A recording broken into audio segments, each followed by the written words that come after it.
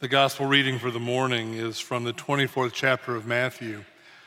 Coming off a holiday weekend and with decorations for Christmas springing up all over the place, I always feel like on the first Sunday of Advent to kind of slap a warning label on these texts like not so fast.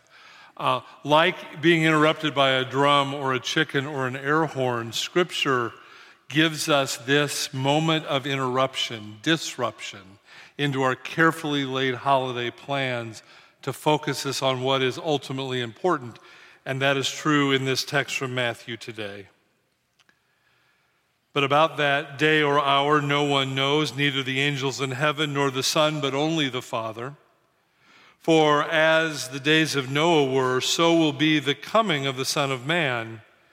For as in those days before the flood they were eating and drinking, marrying and giving in marriage, until the day Noah entered the ark, and they knew nothing until the flood came and swept them all away, so too will be the coming of the Son of Man. Then two will be in the field, one will be taken, one will be left. Two women will be grinding meal together, one will be taken and one will be left. Keep awake, therefore, for you do not know on what day your Lord is coming. But understand this, if the owner of the house had known in what part of the night the thief was coming, he would have stayed awake and would not let his house be broken into. Therefore you also must be ready, for the Son of Man is coming at an unexpected hour. The word of the Lord.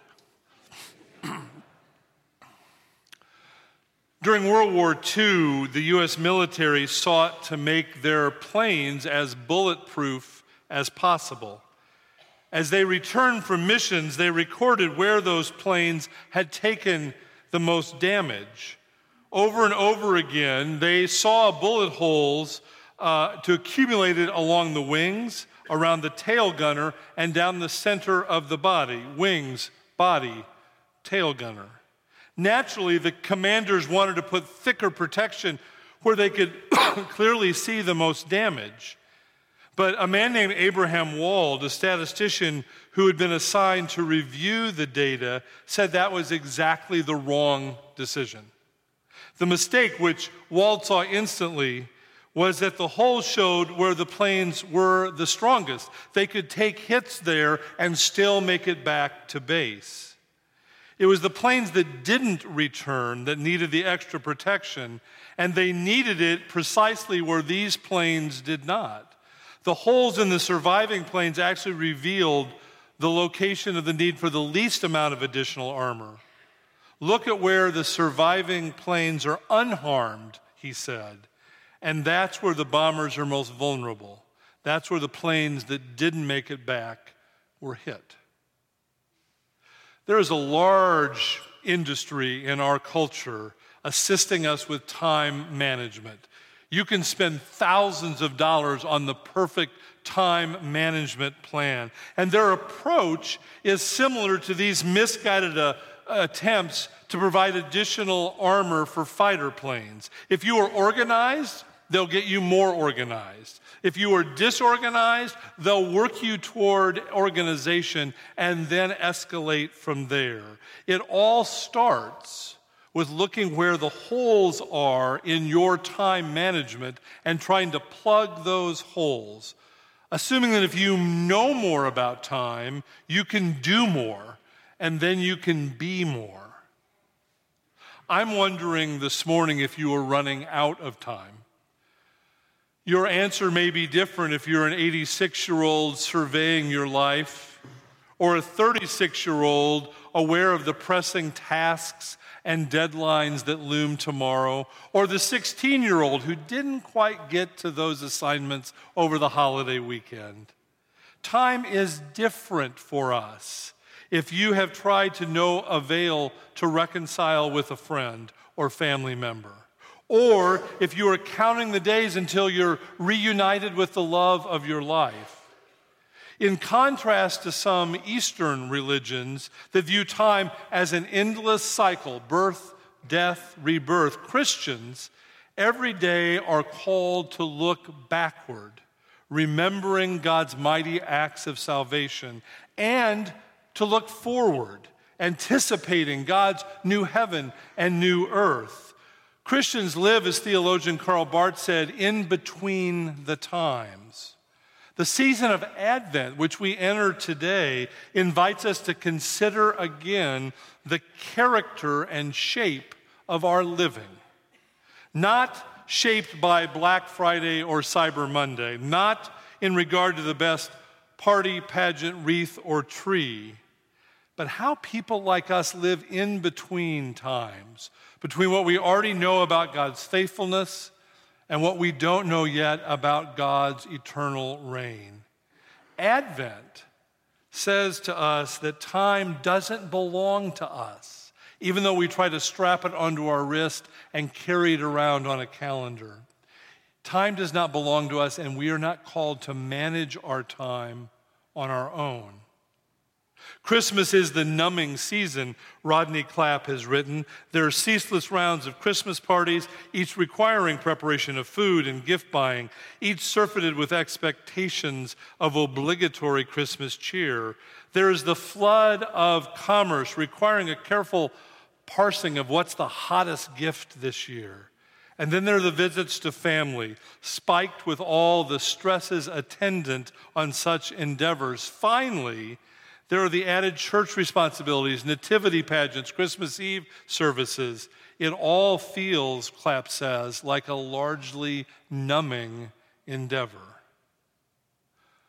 One of the leading causes of our numbing and why we try so carefully to manage our time is to go toward things we like and stay away from things that cause us pain. We are determined as a people to avoid pain at almost all costs. Several years ago, the painkiller Metaprin ran a very clever TV ad. First, you saw a guy with a handheld jackhammer jackhammering at the pavement. It was chaos all around, such noise, it filled the air. And then the guy looks up and he has a splitting headache. Cut to a sharp businesswoman rushed from meeting to meeting, phone call to phone call, not a second to spare all day, and all of a sudden she has a monumental headache. And then came the soothing voiceover Metaprin, when you don't have time for the pain. If we are busy enough, if we manage our time just right, we think, we won't have time to notice the pain we carry or the pain that surrounds us. Wake up.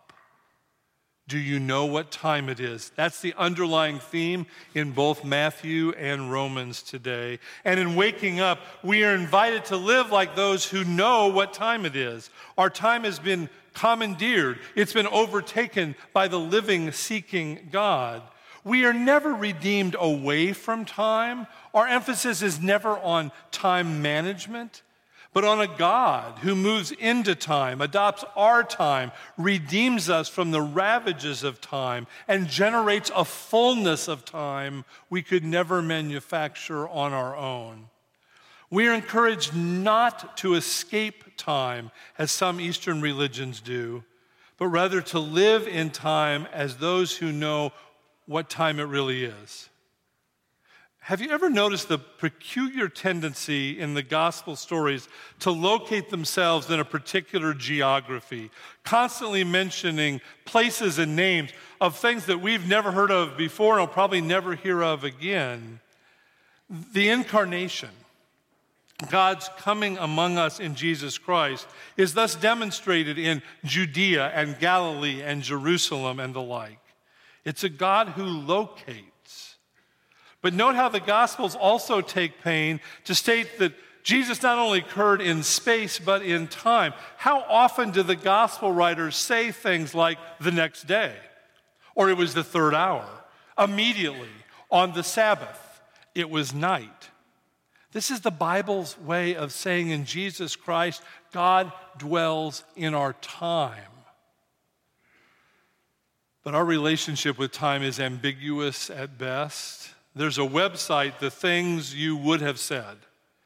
It's less about confessions and unburdening yourself and more about those nagging feelings of what you should have said to someone or in some situation. Some of these things can really eat at people, Jackie Hooper, who started the site, says, and they get upset that they didn't say it at the time. If you didn't have a chance to say something and they're still alive, or you've lost contact, this gives you an opportunity to express those things. Hooper posts 1 letter a day. She's got quite a backlog. About 70% of the letters are addressed to people who've died, and just under half are written to fathers. An example is a letter posted by Emily, age 33. Dear Brandon, I'm so sorry for not answering the phone a few days before you died. I wasn't doing anything. The kids were gone. The house was quiet. I just ignored your phone call for no good reason. If only I had known, I would have gotten to talk to you one last time. I would have told you what a wonderful, awesome, unselfish, giving, caring person I thought you were. I didn't get a chance to tell you that, and I'll never forgive myself. If time means regret, then we're forever trapped. If time means endless repetition of unfinished words, then we don't have a way forward. God is the redeemer of our time. More than that, God shapes our time into purpose. That's hard to believe. That's very hard to believe some days. In a largely forgotten movie, Twice in a Lifetime, the character played by Gene Hackman leaves his wife, played by Ellen Burstyn, for another woman, played by Anne Margaret.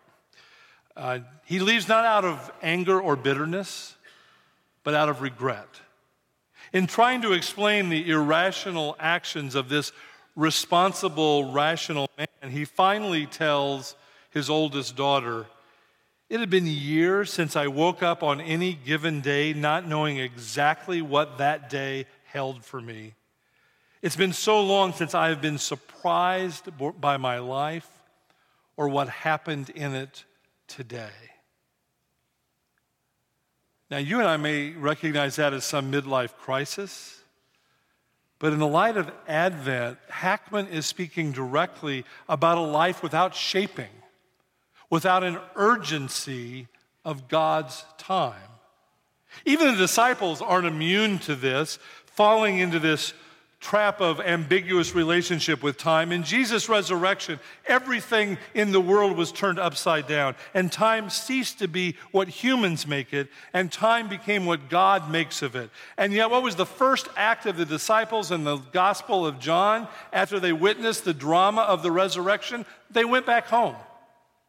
They attempted to get back to normal. Whenever the culture's official, predictable, accustomed time is disrupted, immediately we spring into action and try to get back to normal, as if we're in control of all that. We so want things to be predictable and fixed and tied down. But in Advent, we focus on, prepare for, and explore the significance of a God who not only loves us, but who showed up among us, disrupting us, calling us, and expecting us to live a life shaped by the life, death, and resurrection of Jesus Christ. That's why when something happens, and something always happens, we need to pay attention.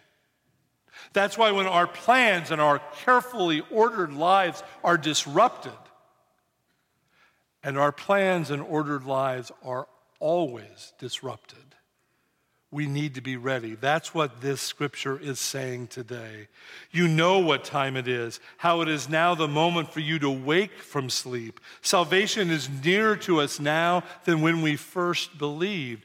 When Jesus Christ was born in Bethlehem, we realized something was afoot that was considerably beyond our conception of what could possibly be and not be. So perhaps Advent is a yearly reminder that at any moment, your time becomes God's time.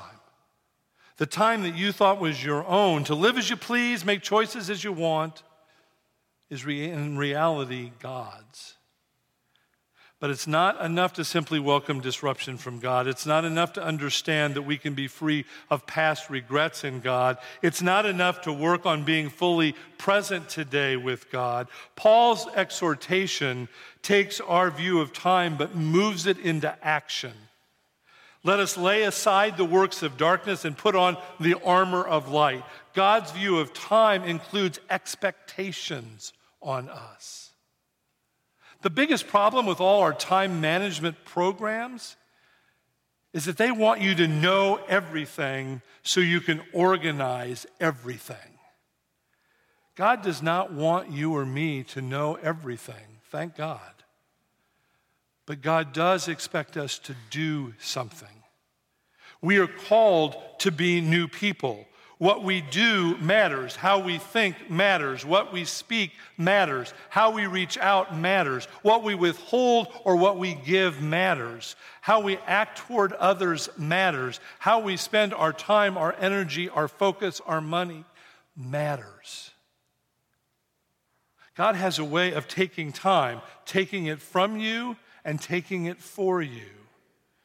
In your life, it's not just the same darn thing over and over again, because all that happens in time is not left up to us.